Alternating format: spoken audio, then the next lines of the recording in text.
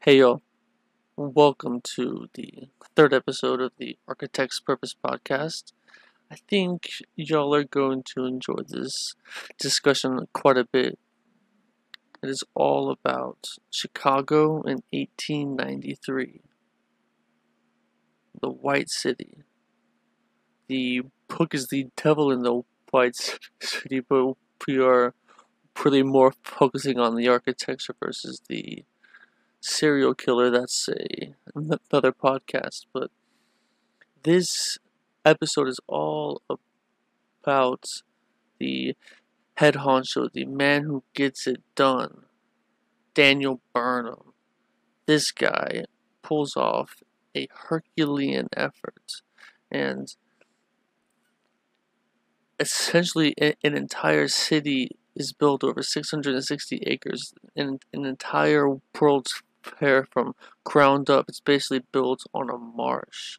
This guy pulled it off, and this discussion really leads into the nature of what it means to be an architectural firm, as well as the important dynamics between the different roles in a firm itself. But the discussion also leads to the emerging and changing technologies of the time, as well as calling other key characters like Olmsted and Prout and others. So, without further ado, enjoy. Today is all about really a turning point in the technology of society, and it is all about the 1893 World's Fair in Chicago, and it was really made possible by obviously a lot of people, but notably Daniel Burnham and a, a few notable others of Olmsted, Brute, and I'm blanking on a fourth one. But one thing that really stuck out to me was the scale of it, and pretty overall size of the fair. I mean, it's over 600 acres and over 27 million people went through it. So that is quite the hefty undertaking, and plus the site they chose, they basically had to do a full Dubai and build it all up, because there really wasn't quite much there. So what were a few of the questions that you posed to the class? So one of the first questions I asked them was who was the famous landscape architect that helped craft the World's Fair, and most of them got it right, thankfully. I would hope so. And then I asked him, well, what else was he known for? And many of them got that right too. Of course, Central Park. But I also asked him, well, what did he do in Massachusetts? He crafted what was known as the Emerald Necklace, which was a series of parks in Massachusetts that created an ambiance, not to the scale of Central Park, of course, but certainly it was a notable project for him at the time. I also asked him questions like, well, what was the so Olmsted really wanted something to happen out on the lakes. What was the most important thing about that? And it was of course, the creation of these electric boats to float back and forth across the lake. And it took them a really long time to actually find somebody who would build those. But so his idea was, I don't want to plant flowers. I don't want to, create a garden. I want to create an entire environment. And I think that without Olmsted, and this is one of the things that we forget about architects, without Olmsted, the Chicago Fair would have been a disaster. Oh, Um, his vision for the lake, the wooded island, even though they allowed the Japanese to build a temple there that was, an affront to him originally, but he ended up accepting it. But his vision of crafting an entire environment that wasn't about planting flowers or even specific trees. It was really creating an experience. mm, And we talk about that a lot today. The experiential architecture, and you see that in retail. You see that certainly in sports facilities, even in the one that was recently completed in Southern California, the SoFi, um, arena. It's all about the experience of attending an event like that, and the spaces that you go through, and the environment that's created for that. So we talked a lot about those kinds of things, and those were some of the original questions that I asked. oh yeah, and it's really quite an amazing achievement that they were able to pull off. I find it really perfect that you honed in on Olmsted, and that truly without him, and I would argue as much as it was his talent and his design, but also through the entire process, I felt he was the one who was most like Roark to that vision where Burnham, as things got crunching, he's like, man, we need something up. Like, it doesn't really matter what it is, it can't be unfinished. And it's also quite interesting how um, this story is kind of the classic story of an architect, and that he was he was late to finish his project, but it turned out pretty good. So like because it was really interesting to learn how what half of it, most of it wasn't even open or quite done for the first month or two of it open, and it still drew people, but it took up until the very ever first Ferris wheel, and that to me also, remember reading the actual uh, stats on it, as in, so the Texas Ferris wheel at the Texas State Fair is pretty damn big. It's like 216 feet tall. The first one was 246 feet tall and had upwards of 36 cars and could hold at one time 2,000 people. So I asked them the question of, um, you know, have you ever been to the Texas State Fair? Obviously, it's here in Dallas. Mm-hmm. And how many people can fit in one of those cars? And I think it's probably 8 people. Mm-hmm. And we talked about a Pullman car. Does anybody know what a Pullman car is? And people's like, I don't know what that is. And I said, it's a fucking railroad car. I mean, that is a Pullman car. And so what Ferris designed was that each car that went up on the Ferris wheel was a literal train car, um, that could hold up to 100 people in it at any one time. And that's pretty phenomenal. I mean, just the engineering feat alone at the turn of the 19th century is pretty phenomenal. Exactly, because and And he had a challenge. So he challenged the Society of Engineers, saying, come on, guys. I mean, we're Americans. We can do this. We can build something more impressive than the Eiffel Tower. And all of the um, offerings.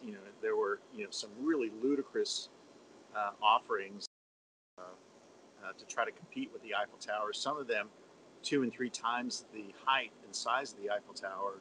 And Burnham astutely said, "It's just not going to get built." And then all of a sudden, Ferris came through with his wheel, and it truly was an ingenious artifact. Certainly for that time, and really for all. I mean, can you imagine building that today? If you built it today, it would still be an engineering feat, and that was 150 years ago. I mean, my gosh, that's amazing. So one of the things that we moved quickly to, Burnham and Root, we talked a lot about the arrangement of an architectural practice, and we spent a lot of time talking about the fact that there are 4 basic classifications within an architectural practice.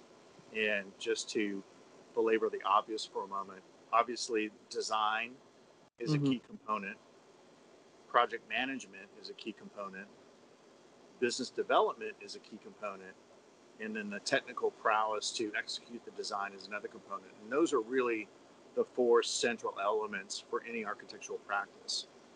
So Burnham and Root, they shared some of that, because Burnham actually had a little bit of panache himself, and so he was able to, sell a client and sign a deal, even though he wasn't necessarily thought of ever as the lead design person.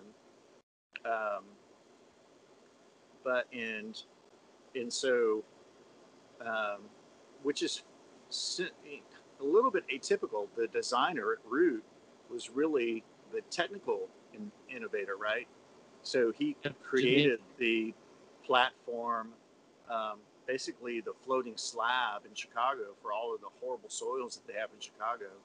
He created a way in which they could build high rises by building, a really deep, thick concrete slab that basically floated on the really bad soils in Chicago to raise buildings to amazing heights. And he was the first one to do that. So typically you don't necessarily find a designer and a technical person within the same individual. But what Burnham brought was the business development side and the project management side, the practical. And so they created in Burnham and Root the ideal practice, because they had all 4 of those areas easily covered.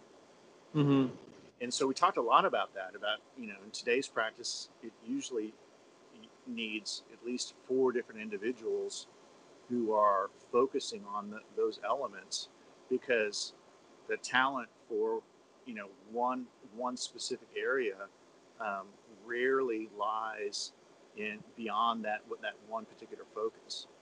I feel like, as a design director, I feel like I'm a pretty creative guy. I feel like I am a really good technical architect, but I also rely on other people to be much more down in the weeds than I am in order to execute the designs. And so, again, we spent a lot of time talking about that in our class, about the arrangement of an architectural practice. In the same way that, Sullivan and Adler also had, those skill sets, and the fact that when Root died, Burnham was still able to move forward with his practice. And Sullivan and Adler, when Adler left, Sullivan was not able to maintain his practice. And so what were the fallacies there? So we spent a bit of time talking about that. It seems they are all 4 components that do work in tandem, but if you don't have the ends of it, as in the client acquisition side and the completion side in the project management, then it doesn't matter how great the work is, it can't be built because you don't have those things. And it's partly why we see a lot of average stuff out there, because people can schmooze and can run a construction project, but when we're speaking about design or something that is way more subjective and beyond concrete numbers and a bottom line, it is quite crucial to have that element as long as you have the other two. So Because successful practice, in my opinion, has to run efficiently on all four of those cylinders. And if it doesn't, then you're going to have a failure in one part. I mean, you can have great design, but if you don't have the technical capability, your roofs leak, you get sued, you go out of business. If you don't have the ability to go out and seek work and have a business development acumen and be charming and all of those kinds of things, then you're not going to bring in even new work. And again, I think that Sullivan was so irascible as an individual that he turned away any potential client that would actually come to him, even though he was a brilliant designer, an incredible innovator. I mean, he built one of our first skyscrapers ever in the city of Chicago, but yet he wasn't able to maintain a practice, and so he was coming to Burnham later in life, selling artwork to him in order to just keep food on the table. I mean, that's that's a horrible way for an architect to go. So we spent a lot of time talking about, and I said, well, what's the name of this course?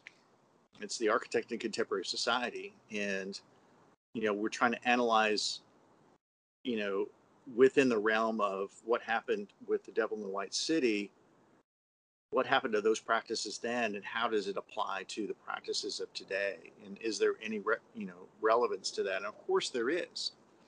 And so we had some really nice discussion about that. yeah, and it seems also that, and how we talked last time of how Brunelleschi was that first real emergence of an architect, Burnham and not him specifically, but this era and especially this event really pushed it more and solidified it along with all of the uh, true technological change,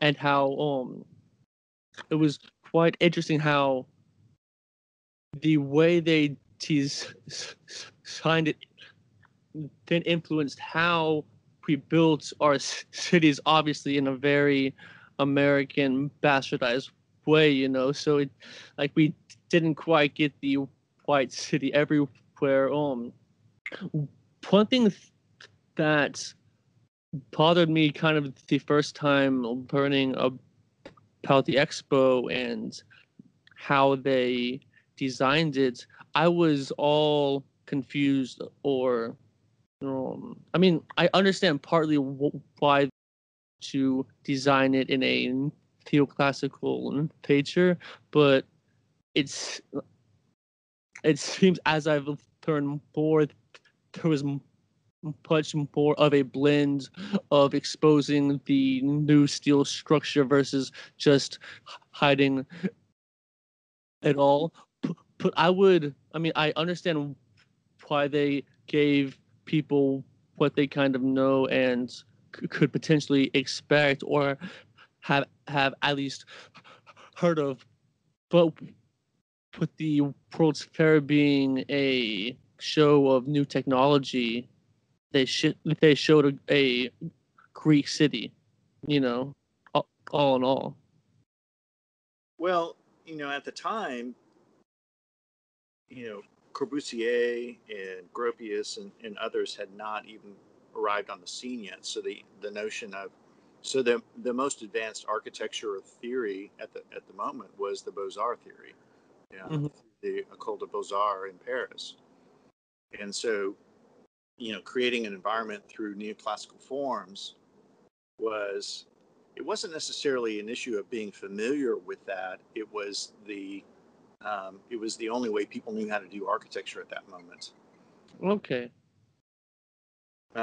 Even though even Sullivan hated neoclassicism, obviously, and his structure, pushed the envelope to reduce ornament and the the classical orders of the columns and so on. Um, he he still subjugated himself to the agreement of the whole group. Um, one of the questions that we asked was one of the questions I asked my students was, of course, how did Burnham feel about his entry exams to Harvard and Yale? How did that go? And of Yeah, course, yeah. didn't go very well. Nope. He To not get in. and he froze. He froze. I mean, he froze on the entrance exams and wasn't admitted to, those institutions, and that had been a chip on the shoulder his entire career. And so, we did this in two classes, and so the first class we were talking about that, and I said, well, I think Burnham will, find that he was, certainly.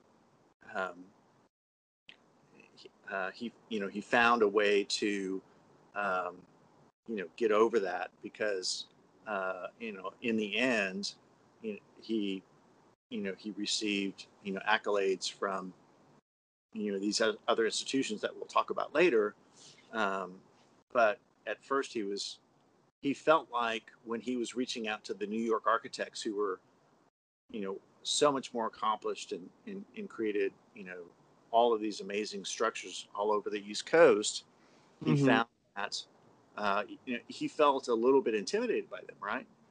Yeah.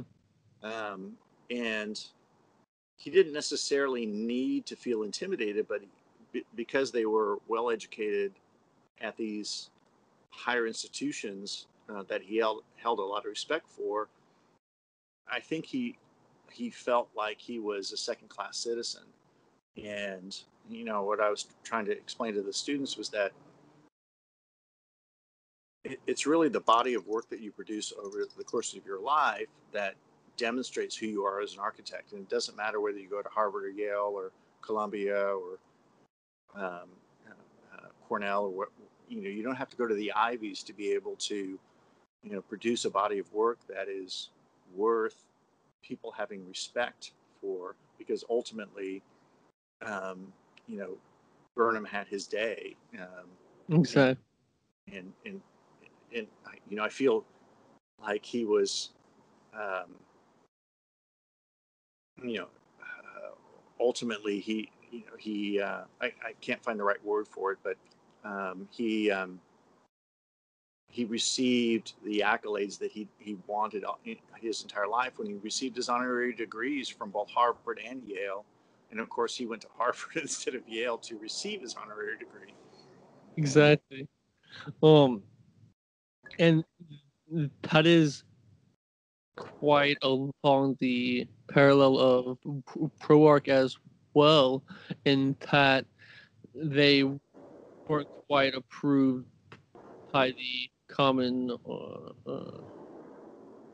standard pair for kind of different reasons, but also in reading the book, I found, or I really felt he was a lot more like Keating, in Yes, that we, he we was, talked a lot about that. yeah, like I couldn't get that sense more of please like me, please approve, please. I mean, a part of me does obviously think he enjoys what he did. I mean, he wouldn't have lived in the shanty, for the years he did, without that enjoyment. But that chip on his shoulder was quite emblematic of Chicago and their need for that approval of others at times, especially obviously New York. And to Keating, it was burning in my ears. Yeah, so Yeah, I love the fact that some of these books build on each other, and we'll talk a little bit more about it when we talk about the Odd Couple. Who's Keating and who's Rourke. Mm-hmm. When we compare Johnson um, to Frank Lloyd Wright, but the issue with Keating was that he was seeking people's approval for their approval's sake. Burnham was never in that position just to seek people's approval for approval's sake. He wasn't out there to say, I'm sorry, do you really like this? I'll design something that you really like. And that was, Keating's approach was to appeal to the masses in a way for him to receive um, self affirmation for what he was trying to do. Burnham wasn't necessarily trying to do that. He was really trying to put together a coalition of architects to produce something that eclipsed the Paris World Fair, and and and and he wasn't trying to placate to the masses. He wasn't trying to do something to seek other people's approval in the sense that if I design it this way, will you approve it? Will you like it? He wasn't going out and asking people's opinions about the work that he was doing in order for him to feel better about himself. And that was really what Keating was trying to do. He Mm. didn't have um, an internal compass to produce the kind of work that was important to him. And Burnham did. We talk about, one of the things that Burnham did in his work was he produced uh, uh, what's known as the Burnham window, which is um, it's a projected volume from the surface of the facade that has a 45, a 90, and a 45. So it's basically a bay window that pushes itself out from the facade, and that is known as the Burnham window. Um, and he produced as part of what I saw that in Philadelphia. I saw that in New York. I saw that in Boston. Um, you know, it's a way of designing a building differently than certainly what was done before him. So he produced something that was really unique and still exists even today um, as an artifact of architectural design. Mm. He was quite transcendent in a lot of different aspects. I actually didn't even discover him until I studied about him in school. But in learning about really all he did, he combined a lot of different aspects of Keating and Proarch, but also Philip Johnson and others, of really understanding his own ego enough to bring in other talented people. I think that really set him apart and not all that fearful to go meet with four of the best living architects that are in New York, not Chicago. And he just gets so much flack, but he's like, hey, do you want this to be the best or do you want this go? And I do feel, though, it being built in a neoclassical style, it was heavily placating to the passes. I do understand the argument that we quite don't have um, the text style to push neoclassical aside, but the methods of which they were building were not classical and were barely even neoclassical because they, especially the ones out of steel, it's not like they're using gigantic load-bearing stones cut for columns or anything. So it's like it's always bothered me that they did that. But then when you look at the true scale of the buildings, they truly dwarf the people. Like it's truly astonishing both how tall they are, but because they are neoclassical and they are done with pretty rigorous proportions. And as we discussed, I believe in the first episode of, well, if you're gonna build something in a style, let's do it right. And they absolutely did it right. exactly, And the issue there, so to me, the most impressive thing was that he kept, you know, 4 or 5 world class architects on task, and he immediately decided that the designs that originally required, brick and stone, he said, listen, we're never going to get there, we're never going to get these built, and so we're going to have to build them out of plaster. And which obviously is the creation of the White City. mm-hmm. um, and that was the only way to get it done. And so, it was Burnham who really had the foresight as a project manager to say, we've got a deadline to meet. This is what we need to do. And even though all of the architects said we would prefer for it to be out of brick and stone, he said we're not going to do that. We're going to do it this other way.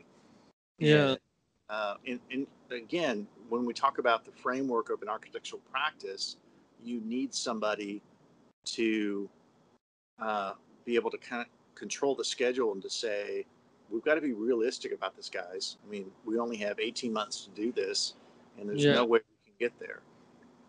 And so that's, again, one of the things that I appreciate about Burnham was the fact that he realistically understood what the issues were, what the schedule was, and how to get from here to there. And even though everything wasn't 100% ready at opening day, and it was probably only 40% on, what was it, consecration day or whatever they called that, dedication day. Um, on opening day, that everything still wasn't in place, but it was in place enough for people to be overwhelmed. mm, um, and, and so you really have to appreciate Burnham's sense of schedule, project management, and a drive to achieve a goal that was really difficult under those circumstances. oh yeah, yeah. Is it Because getting too dark? I mean, I know you can't see me that well. I can see you, um, decently, but soon, yeah, it'll be pretty dark. Would you be able to move inside or Yeah, I not? can move inside if I need to. All right, cool. Uh, It'll cut into my cigar smoking, but yeah, we are all good right now, and I should be able to fix it some in post as well. But one thing that was quite impressive was that scale. I mean, nothing like this had been done by the people who had done it, and it was 50% larger than the Paris Expo, which just blew everyone away. Obviously, the Eiffel Tower, and it was quite outstanding that they pulled it off in such scale, but also that sort of sprawl nature, or I mean, it's interesting that in the beginnings and advent of the skyscrapers, they didn't really build anything like they were, but also on the other hand, they only had a short period of time, so you can't exactly build it, a an entire city like Manhattan. It takes centuries. yeah, but you have to realize that the people of Paris hated the Eiffel Tower when it was first built. Mm, They railed against it, and they thought it was an anathema to the culture and class of that entire city. Um, and now it's it's celebrated as, if you go to Paris, you've got to go see the Eiffel Tower, right? Um, and so it's interesting that some things that were a bane to the parishioner, the people of Paris, have now become one of their most beloved monuments. ex- uh, exactly. And I kind of wish that they would have kept the White City more intact, but also all of the architects explained how they really bemoaned the idea of it going to into obscurity and it really being a shanty town essentially. But it was still quite an outstanding achievement in how they built over 600 acres in a very short time. But also on top of it, this was such a technological turning point from Tesla and Edison and all of these different, really brand new technologies happening. And I mean, the place was lit at at night and consumed more energy than all of Chicago. I mean, it was an absolute feat of technological prowess, and it's like the dichotomy of it looking like an idealized Greece is absolutely mind blowing, and I'm finding it a lot more fascinating than hating on it because hating on No, it's easy. I mean, we have alternating current because of Tesla, um, and the fact that he proved um, that he could do that and provide all of these lights, which is one of the reason. The other reason why it was called the White City was because of all of the lights, not only because of the plaster that you could see during the day, but how much it was lit, and that you could do it at a city scale. You could light a city at a city scale through alternating current. And I know that Edison was really pissed about that, but because Well, I mean, he didn't it get came. his lamps, approved. So, and it all came down to the cost. I'm forgetting the raw numbers, but Westinghouse came in at like a third of the bid, and it was. I mean, you can't not choose that. It's a Right. third, and this is an insane project with government funding and government oversight. It was quite interesting to see that relationship of project manager and the powers that be, because his clients, it is the world, but it's also the government, because they're putting the bill, and at a certain point in time they need more funding, and then that triggers an audit, and then they're asking why to spend so much on nails, and it's like there's a lot to build, and it's just an added player to the role of an architect, and a quite crucial one. And that's absolutely right. So, when they brought in that reclamation committee of three to look over every expenditure that Burnham had, we talked a lot about that. It's like, how, as you as an architect, if you have somebody coming in and looking over your shoulder at every expenditure that you have, how would you feel about that? And I'm sure Burnham was not not pleased that he had to answer to somebody after the committee had named him, basically the czar of the exhibition. But now he had to answer to this committee of three over, as you said, every nail that was put into place and every expenditure that they had. I'm sure it really irked him, but he soldiered on. I mean, he kept moving forward with it, and he didn't let them dissuade him from the ultimate goal of having this accomplished. And ultimately, they let the committee go. That small committee of three. I compared them in class to the two grumpy old men on the Muppets who were bitching about this and bitching about that, which they were, and ultimately they saw that it was not necessary because Burnham had it under control. And Yeah. that, again, is a huge testament to his ability to, um, manage the design and the construction part of something that was, so overwhelming from a monetary and size point of view, but his management skills enabled them to prevail. He just stuck to it and said, you know what, this is what our ultimate goal is. We're going to keep moving forward on it.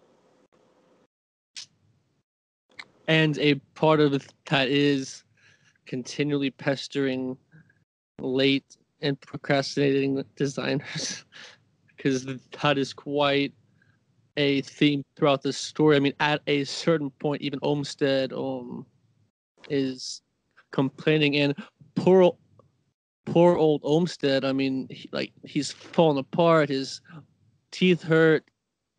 Always had, just always in bad shape, and I found it kind of funny also that like a month before it opens, he takes like a sabbatical to England and like to get inspiration, maybe.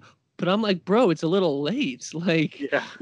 I feel like go back and plant some stuff yourself. And the largest crime is I feel he didn't even quite get to do what he really wanted to accomplish, because on for one, Olmsted, it took not months, not years, but decades to achieve the appropriate like and picture qualities, because all of his parks are not formal, squared off flower hedge and flower beds and hedges. It's way more of that naturalistic landscape akin to England, and you can't achieve a forest overnight.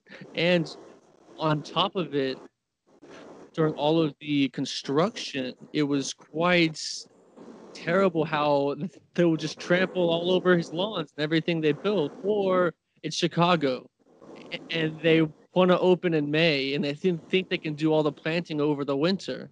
But it's Chicago, and there's 2 feet of ice because the site they pick's basically a marsh. So like he is behind so many 8 balls, and is able to stick to that original vision, and on so many different counts, from the quotes, but especially the overall design. Like he was completely unwavering of doing anything tacky, and basically anything also the French do, because the French are very formal. Their gardens are homages to men's oppression over nature. Right. Whereas the English gardens, are more naturalistic. I mean, the Italian gardens are the same way. Mm-hmm. The Italian gardens are a little bit of it's a mix between French and English, in my opinion. But yeah, I mean, the fact that again the outdoor spaces and the environment that was created was just as important as the um, is the central um, what was it, the Hall of Palaces, or I forget what that was. The Court of Honor. Court of Honor. Yeah, so the Court of Honor was a magnificent space. Mm-hmm. um, and so one of the things that I encouraged the students to do was that so you read this book, did you look up any images for what the Court of Honor looked like? And a number of them did not. And I said, Really? guys, I mean, you really need to, as we're reading these things, you really need to do a Google search on this stuff because, there's some amazing images out there that I think you're missing out on. And it's truly impressive what was built from an architectural artifact point of view, but also from, again, an environmental point of view, from Olmsted's position. And when we talk to you know about the issues of today, and with COVID and social distancing and the importance of outdoor environments, that is becoming more and more significant. And I mean, I can't tell you how. I mean, I've lectured on this a number of different places and a number of different times, that the spaces in between the buildings, and Mm, it's almost an anathema as an architect to say this, but the spaces in between the buildings are almost more important than the buildings themselves. de- Um, and but from a Frank Lloyd Wright point of view, the two have to really work in harmony with one another. The spaces in between the buildings need to work in harmony with the buildings themselves, and I think they really achieve that in the White City. exactly. And the overall congruence of the design as well. I mean, it's almost designed with the trigger um, of of of Houseman's Paris, and that all of the corner sides and all of the uh, proportions are to be quite strict, but also what was what was quite amazing about these spaces is what happens inside is all of these really incredible exhibits, from exotics around the world to new technologies.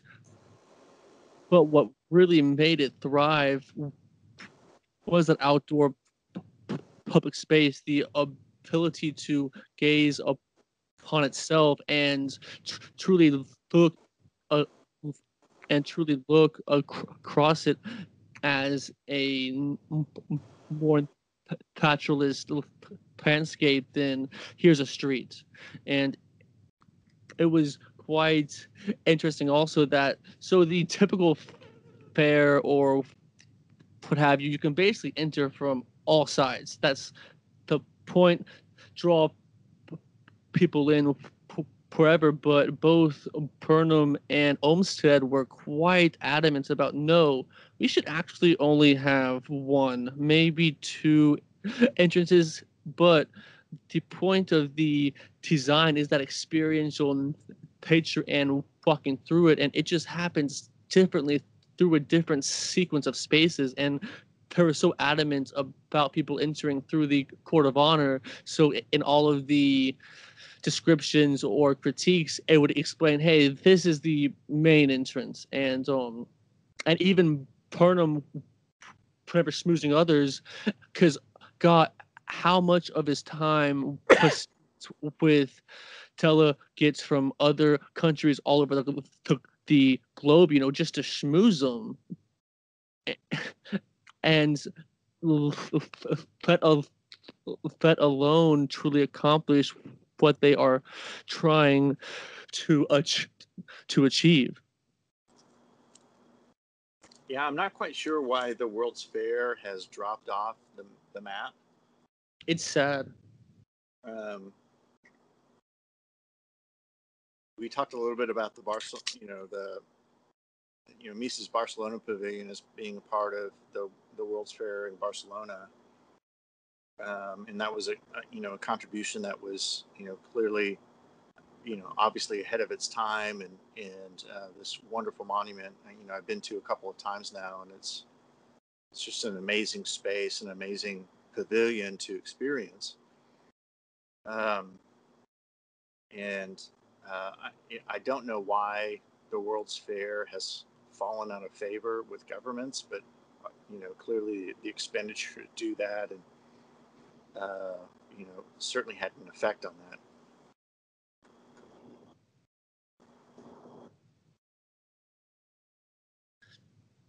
It seems as well as technology evolved and travel became more ubiquitous, and especially the transference of communication, and as that became a lot more rapid, you didn't have to hold an annual or a planned event to release these essentially press releases. I mean, the World's Fair is a gigantic press release, and it was quite something how both in time if they have this event and then all of the technologies to really back it up to make the exhibitions really as worthwhile as the buildings themselves were. So something I've been thinking about a little recently, and it was spawned for sure from reading the Devil in the White City, that what's the true virtue of an exhibition and having these buildings go away, and does it add to the tour and having it end in a very poetic nature, or because I find it a lot more valuable if the building's still here. Well, I think so. I mean, if you go to, Barcelona as an example. If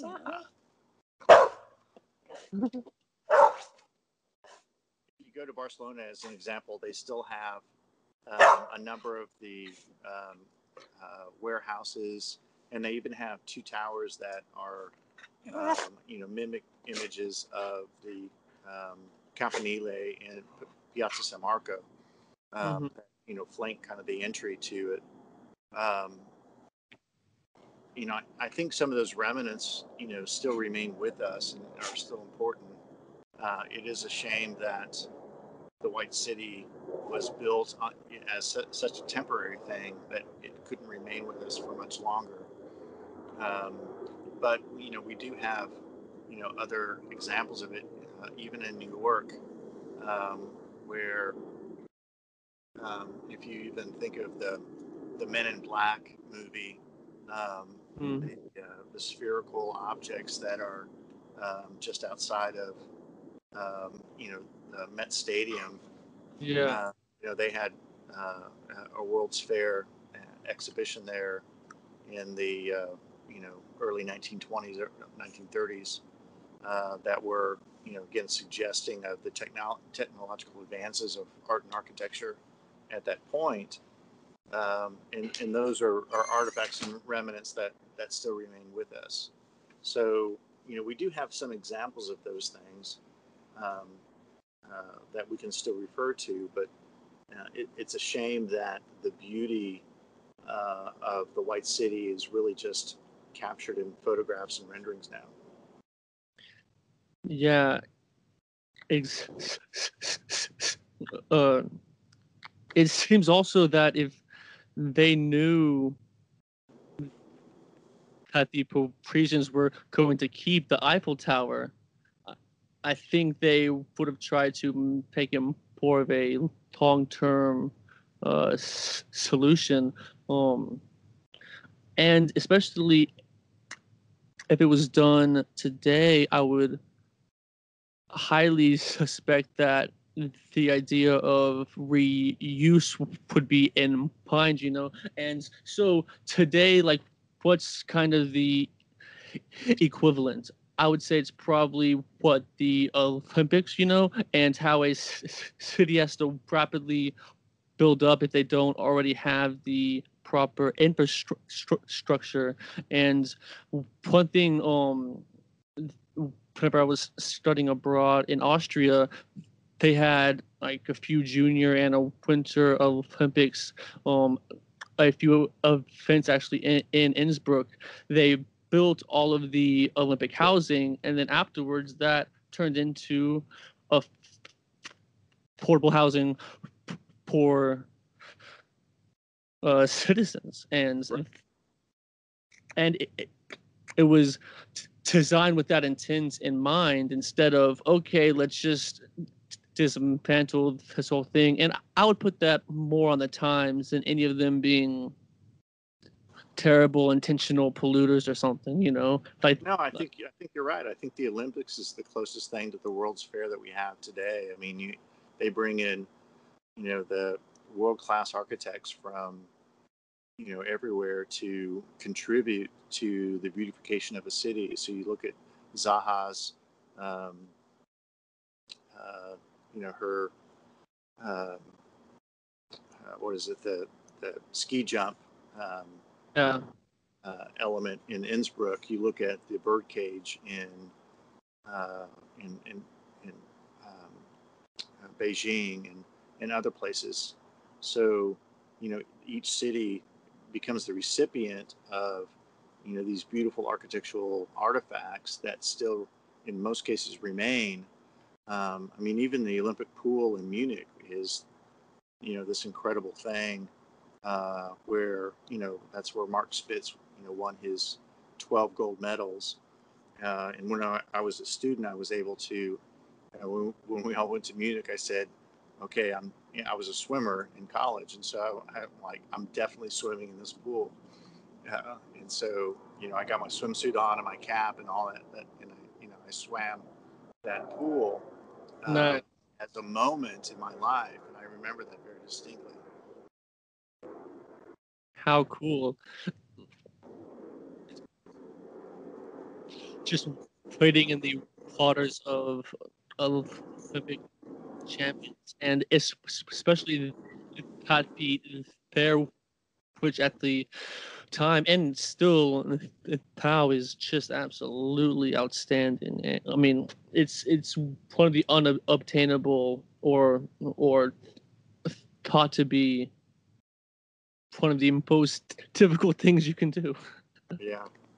And that particular pool, they designed it with tensile fabric structures over it, which was truly unique at that moment. Nobody had ever done anything like that. um, and so, yeah, well, I think the Olympics provide us with these wonderful architectural artifacts in the same way that the World's Fair did for us, a century and a half ago. And I think that hopefully we are slowly learning that the solution is to build something up that will last beyond the events, because how many of these structures or places are true ghost towns after it's over, when that was a real chance to maybe try and design an ideal city or something, at least aiming towards that. Instead, they build all of these ridiculously huge structures, which can be cool and icons, but what's that use after? I mean, the Eiffel Tower itself, I mean, France has always been on the map, but the Eiffel Tower, it became that tourist spot of, okay, let's go there and see it, and it is just an outstandingly sculpted city as well, that it is a draw. And to have that opportunity to do that in wherever, and then miss that, and then you only get revenue from the Olympics, which hopefully you made money, but it's billions and billions invested, and then there's um and that corruption as well, which is its own thing, but it is quite that chance, and it'll be interesting going forward if we're ever going to have Olympics again, or what that'll actually look like, and if we can hopefully build some longer lasting structures, because I feel that a lot of times when a client needs a building, they're either just thinking about their business or flipping it, or a lot more short term than that building will actually be there. The contractor is only worried about having it built. Right. So it has to fall on the architect to truly question and stand there as the pinnacle of design and longevity and reuse, because it's not in the client's best interest. It's not in the contractors. It's in the cities and societies from an architect standpoint, and which is why I think it's so crucial to be a lot more like Olmsted and ProArch. But Burnham showed if you have one hell of a follow through, that'll get you pretty far, because he was truly able to somehow bring this entire, I mean, like, he hadn't ever done anything of that scale, so like, Yeah. how could he even quite know what to expect? Or I mean, it was absolutely fascinating to me to hear about how many workers on site they would have, and especially towards the ends, they were working 24 hours, so, and at some points over 20,000 workers at once. I mean, I don't know the average size of, say, a crew for a high rise, but it's not 20,000 people. Well, that's And an individual building versus a whole city, whole development. Over 600 acres, which still just blows me away. I was able to find, I'm pretty sure they're the authentic pictures, because of filed one official photographer, and then they charged for the Kodaks, which that was its own invention, a personal camera. Well, what I told the students is that there's a book called that was printed by the Princeton Architectural Press called "The Plan of Chicago," and it's all about the White City, and Yeah. they can get their hands on it. I have a copy of it in my library, but if they can get their hands on a copy of it, they should cherish that. Exactly. Yeah. Actually, I have it too. Right here. Padlin gave it to me a few Christmases ago. It is quite the book. Uh, yeah, just like sitting here.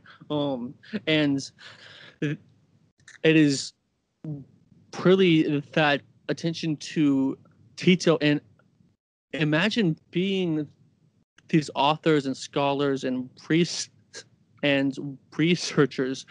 You are going through old people's letters and all of, like, any sort of correspondence they ever had that is hopefully available, and that only gives you part of the picture. Thankfully, a lot of those have been saved, but I'm thinking, so in future generations looking back on ours, assuming they still have access to the same internet servers, they're going to have to rifle through so much spam, and just like, I don't know how much of an individual type of of research would help more of a meta type, um but it's quite interesting, especially in the Temple and the white white city, that all of these correspondence are actually in the book, and you actually are reading the words from Burnham to his wife or to other characters and understanding his sense of urgency and flattery and on and on. And I just was blown away by that level of detail, and that I truly felt I was in the book or in the story line versus it being some sort of report on Yeah, it was the an amazing book that encapsulated all of those issues, and you felt like you were building it along with Burnham, and you had that sense of urgency, you had that sense of you felt overwhelmed at times, and um, the thing that I appreciate about that book is his ability to rise to a Herculean task and accomplish it under insurmountable odds against him, and yet he still prevailed. mm-hmm. And that really led to the success that he had as a practice afterwards. That even though it was a tragic loss of John Root being dying at the very beginning of the designs for this, he was still able to prevail. And yeah, it's a book that leaves your mouth agape. It um, you're in awe and in wonder of uh, the effort that it really truly took to pull this thing off, and he did it. And so he deserves every accolade, every the honorary master's degrees that he had from Yale and Harvard. They probably should have given a doctorate in that. Yeah, Just he accomplished what nobody thought could be accomplished on a time frame that was almost impossible, but yet he still was able to prevail. And so what does that teach us about architectural practice? That it teaches us to be very vigilant about our focus and our purpose, and if we are and if we do that, we can accomplish things that other people think are impossible. because throughout the entire story, it's not exactly as if he's set up for failure, but a lot of people are expecting and they don't really want it at all because up until this point, Chicago is still trying to put itself on the map. It was thriving commercially, but compared to the bourgeois and the arts of New York, it was still um, quite secondary, and it was still viewed as as rural instead of a dense and hyperactive city like Manhattan. Right. Um, and they were really able to push through and achieve. And I mean, it's this event definitely sets off generations of some high self-esteem for people from Chicago. Like, and um, it's also the emergence of a lot of different social issues as well, from unions to marketing. In that, really up until now, the anytime they had a strike, the owners would just bring in other people, and they would just get the job done as much as they could. And this was really a turning point, especially on this scale, in the realm of thousands of workers striking, and then perceiving certain things as in a minimum wage or a um 40-hour work week. And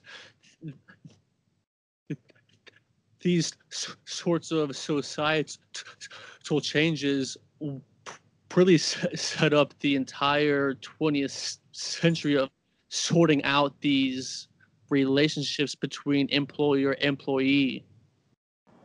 Well, and the fact that they built it during a huge recession. I mean, there was rampant unemployment at the time, and yes, it was benefited by the World's Fair in Chicago, but at the end of it, all those people who were let go, went back to essentially the Black City. Mm-hmm. But you're right. I mean, labor unions, labor disputes, all of these issues, came about. I mean, they came to the forefront during the World Expo, and again, I think Burnham definitely handled it in a way that very few people could, and they were able to still pull it off. So yeah, I mean, it's I mean, you may not respect Burnham's architecture because he still did essentially neoclassical work for the rest of his life, even though he had somebody like Sullivan to help lead him to doing something, more modern, more different, um, uh, thinking about architecture in a very different way. Um, you have to respect what he did, what he accomplished, and certainly in the time frame that he did it.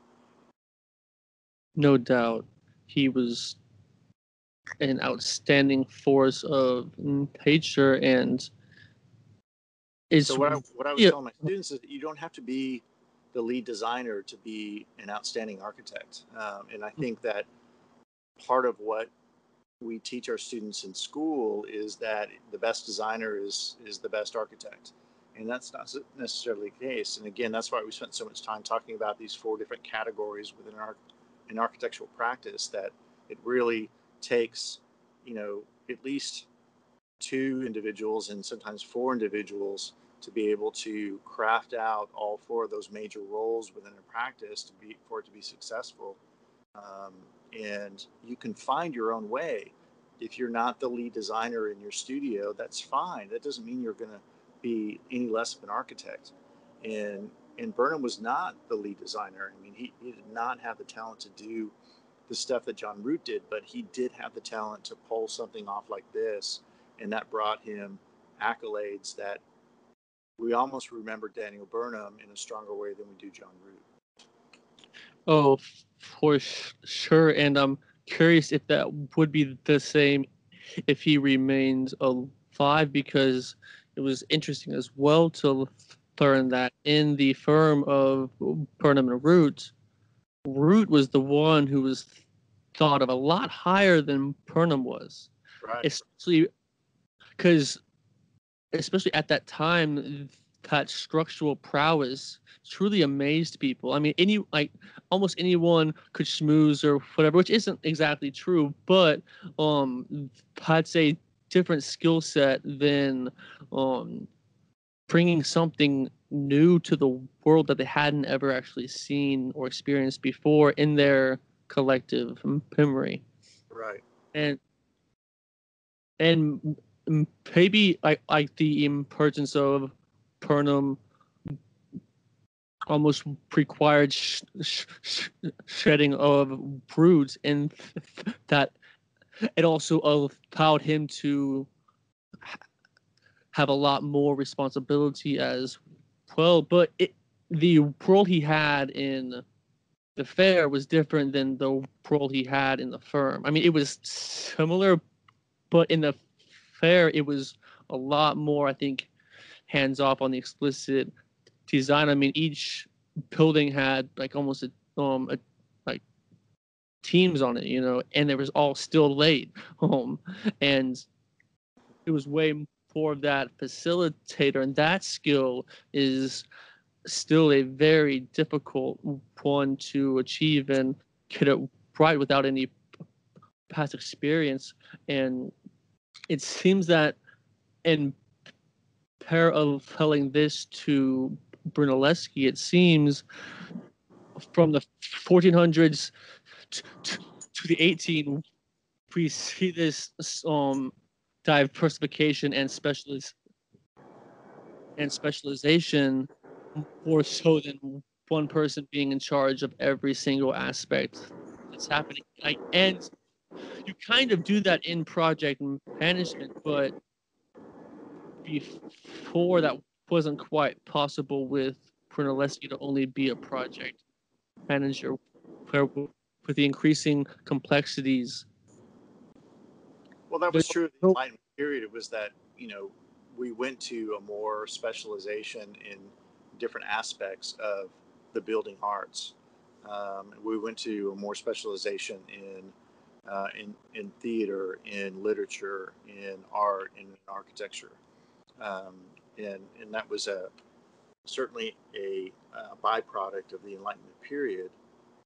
It was almost more Aristotelian, in the sense that Aristotle, Plato was, the true philosopher and thinker, but Aristotle was you can't dismiss his philosophy, but he was all about the classification and organization of elements.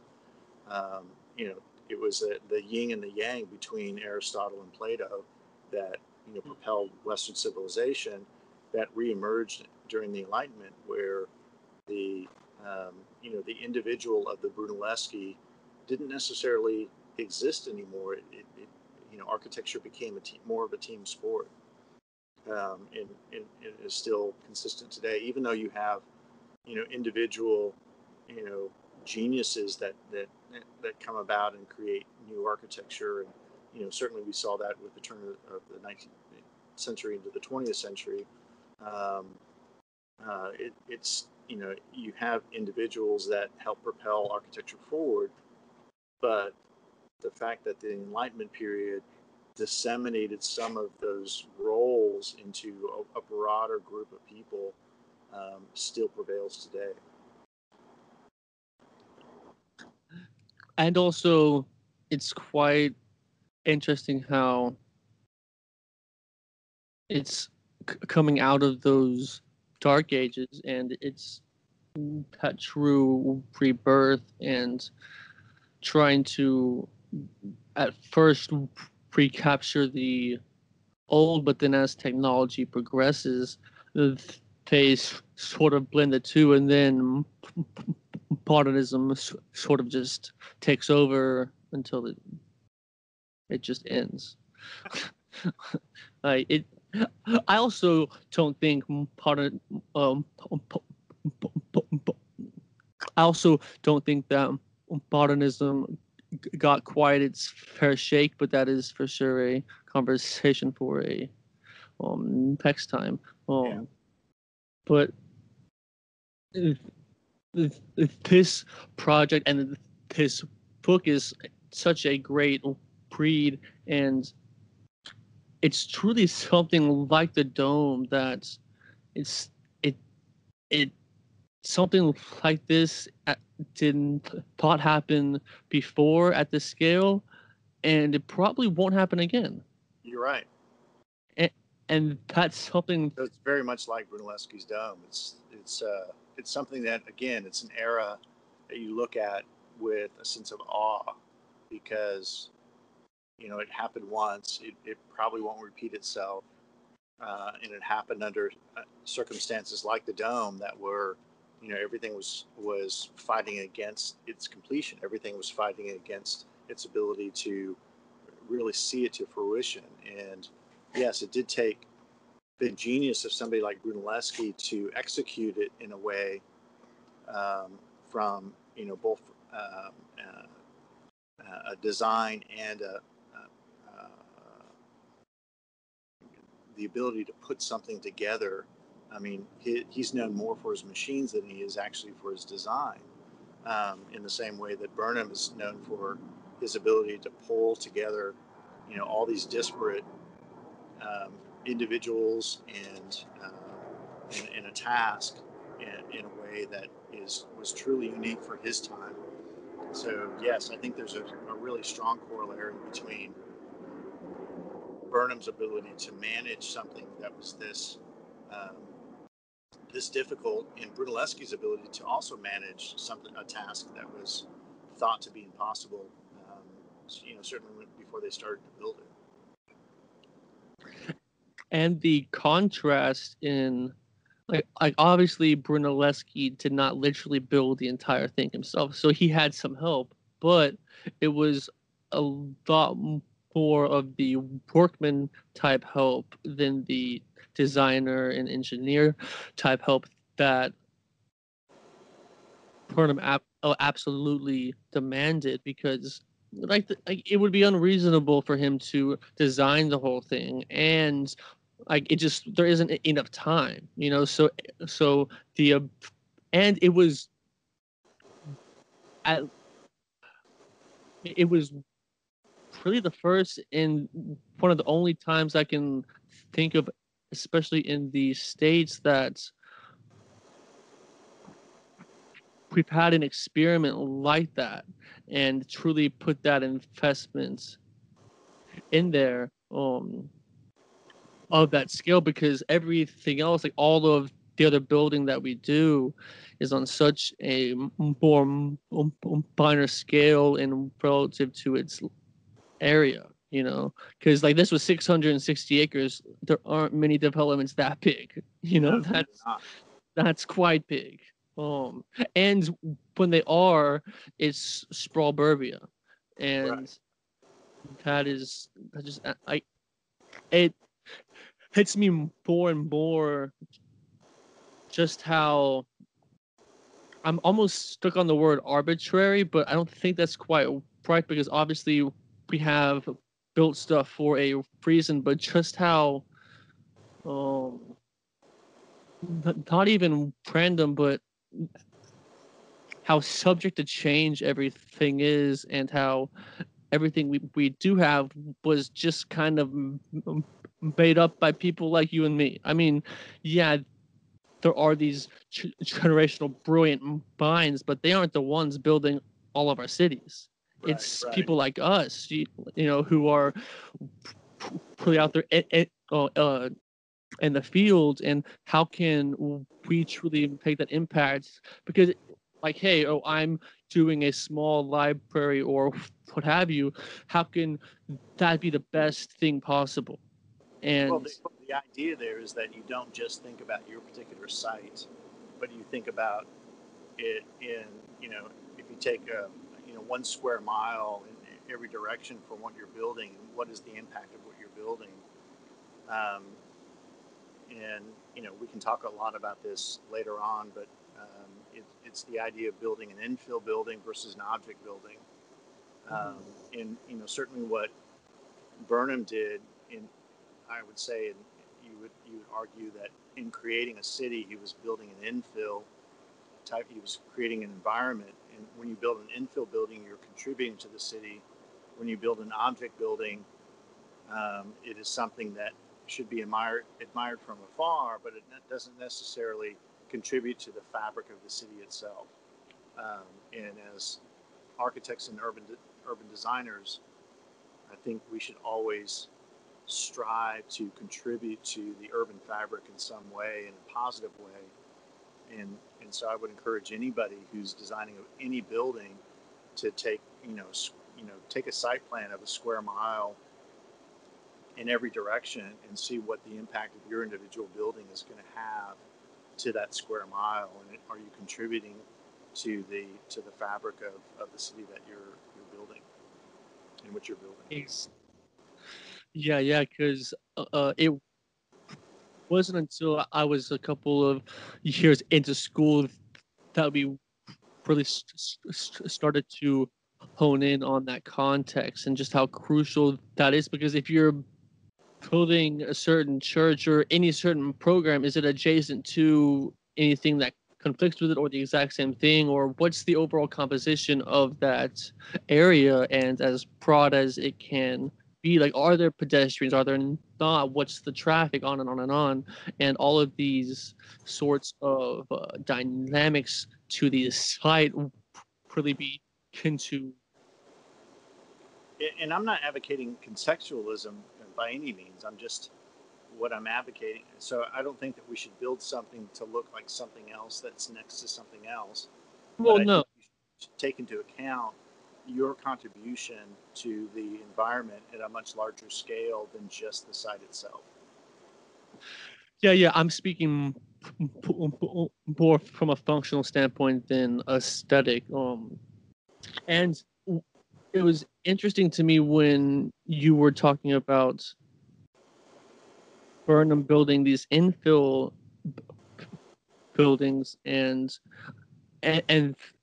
I saw them as objects, but in the way of describing them as you did, it's way more about their relationship to each other, because a lot of these buildings are freaking huge, like they're entire blocks, but they operate at such a scale that steps down to the human, and also it works in relation to others, instead of it being something in a sea of a parking lot, which that's way more of an object. And that ability to create all of the plaza spaces and all of the outdoor pedestrian space that's created by the buildings and by the landscaping, and that's truly what people inhabit. And it's that push pull of space objects, and how can an object really create space in a spatial manner versus in object manner in a formal manner. And it's achieved a lot of the times formally, which is quite interesting. Yeah, absolutely. But I am coming to the end of my talking points. Okay. And I'm just trying to propel this into the next discussion, which is all about the transition from that more neoclassical, ornamental, into that very clean, machine-like modernism, and how Frank Lloyd Wright really straddles both, and those conflicts are quite um, outstanding, and how he is able to just continue to be himself through the faces of um, scandal or um, He reinvented himself in a way, and we'll talk a lot more about this in The Odd Couple. Philip Johnson reinvented himself, throughout his entire career, but so did Frank Lloyd Wright. But as Johnson's reputation perhaps recedes, Frank Lloyd Wright's reputation excels, because he held to a series of principles his entire life, even though his early and middle and the end of his career could have easily been created by three different architects. He still held fast to his ultimate goals and his ultimate principles. And we can talk a lot more about that in our next session. And it seems a heavy theme of these discussions is that self-awareness and that honesty to what you do enjoy and excel at. And obviously things are going to be quite difficult, because life throws everything at you, and plus developing a craft is difficult. Like, you're gonna screw up so many times, and if you can at least be honest enough with yourself to not be so damn hard on ourselves, that I think we can achieve a place of self propelling, instead of needing others to comment or like or approve of whatever we are doing, because all these other people are just as twisted and broken as you are. So why and most of us don't even like those other people. So like, why are we even asking for this admiration from people we wouldn't even probably talk to, or it just blows my mind. But then I flip it back on myself of like, oh, I do that a lot, and trying to mitigate that need for approval of others. And it's for sure a balance, because people are going to say positive and negative things all the time, and it's how you roll with that instead of letting that be the cutting force. Some pretty important advice I heard was the praise has to be as quiet as the negativity, Right. because either way leads to madness. I mean, you can end up like cheating and just doing whatever it says to do in the papers and what anyone tells you or whatever, and then the papers all of a sudden don't like you and you don't know what happens. And Right. it's that whole problem of feedback, and it just escalates to a point that you're again not resonating at your own level and trying to be almost in the perception of a perception of ourselves, in trying to think what the other person thinks that we are, which is just like insanity. That's Great. and a large theme that all of these characters and archetypes really deploy is that rigorous self-awareness and self-esteem, and I'm not sure where that comes from beyond experiencing a lot of different things. Like obviously upbringing and personality have like an influence, but I feel that that exposure to trial and that exposure to things that you also enjoy and can thrive upon, that's the if that's not the meaning to life, I don't know what is, because that just seems such in our nature. Yeah, I agree. But I always enjoy these talks. I do too. Yeah. Thank you. Thank you. And um, I'm hoping it's not too dark for you to be able to use this. no. It should be pretty good, and I can fix some of it in post. But the point of it's the audio. I mean, like the video's more of an added-on thing, you know. Yeah. Okay. Well, I love you. Thanks for the talk. It's been great. We'll see you later. Yeah. See ya. All right. Bye. Bye.